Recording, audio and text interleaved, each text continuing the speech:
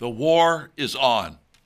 All indications are that the left is working to stop the bleeding they anticipate in the election this fall. In some areas, they are trying to take candidates off the ballot who are America First people. This is happening in Tennessee, Georgia, and North Carolina. In other areas, the liberals in the Republican Party have lost control. So now they are trying to form a new Republican organization, claiming the regular party is no longer the real party since it's been taken over by Trumpsters and John Birchers. The events of the January 6, 2021 demonstration in Washington, D.C. are being used to try and convince people that no one there or in any way were supportive of that event at the time should be on the ballot, including Donald Trump himself. Charges of insurrection and treason have been leveled at any Republican who was there or supported the demonstration, even those who did not fall into these categories but are constitutionalists are tar-brushed by establishment Republicans and Democrats. You see, the liberals in the Republican Party have always said that what is needed is to grow the party by having a big umbrella. The problem is they mean to have the umbrella moving to the left to entice more liberal voters to go into the Republican Party.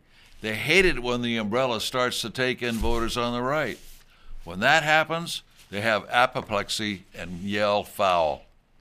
You can never trust the Republican Party leaders when the party faithful move to the right.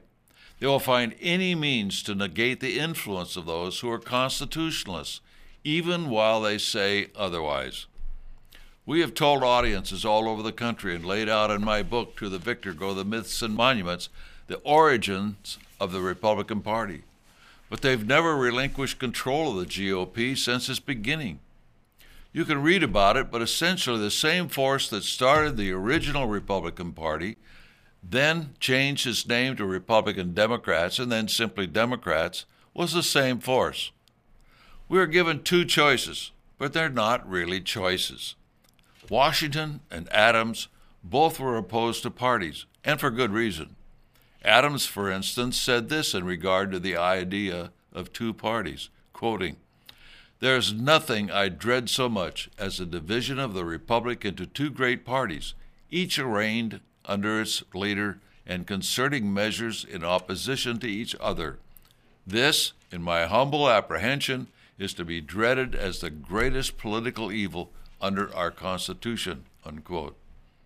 And in Professor Carroll Quigley's tome, Tragedy and Hope, he said this about how the two parties work today under the influence of the conspiracy we battle.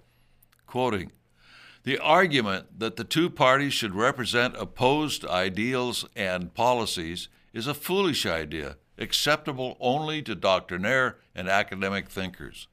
Instead, the two parties should be almost identical, so that the American people can throw the rascals out at any election without leading to any profound or extensive shifts in policy.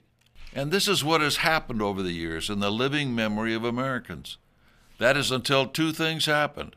One was the immense education of Americans by the John Birch Society and the capitalization of this groundswell by Donald Trump. Several intellectuals on the left have outlined this fact. Those whom we battle cannot allow true Americanists to succeed, hold office, or obtain leadership in either political party. So they will do anything to prevent it, all the while sounding as if they're the true Americans leading the charge back to the Constitution. They talk a lot, but do nothing.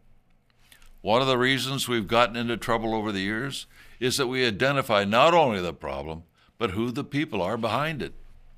The conspiracy doesn't like to be exposed, particularly the minions within this conspiracy. But there is a way to meet this evil force head-on and not involve the society directly in partisan politics, and that is to get as many people as you can to watch the video series, The Constitution is the Solution. If you've not seen this series, we ask that you send for it, watch it, and then put it to use in your area.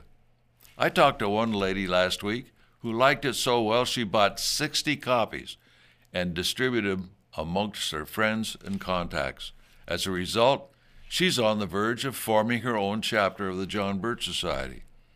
First educate, then organize. We're not saying that you, as an individual, should not be involved in political parties.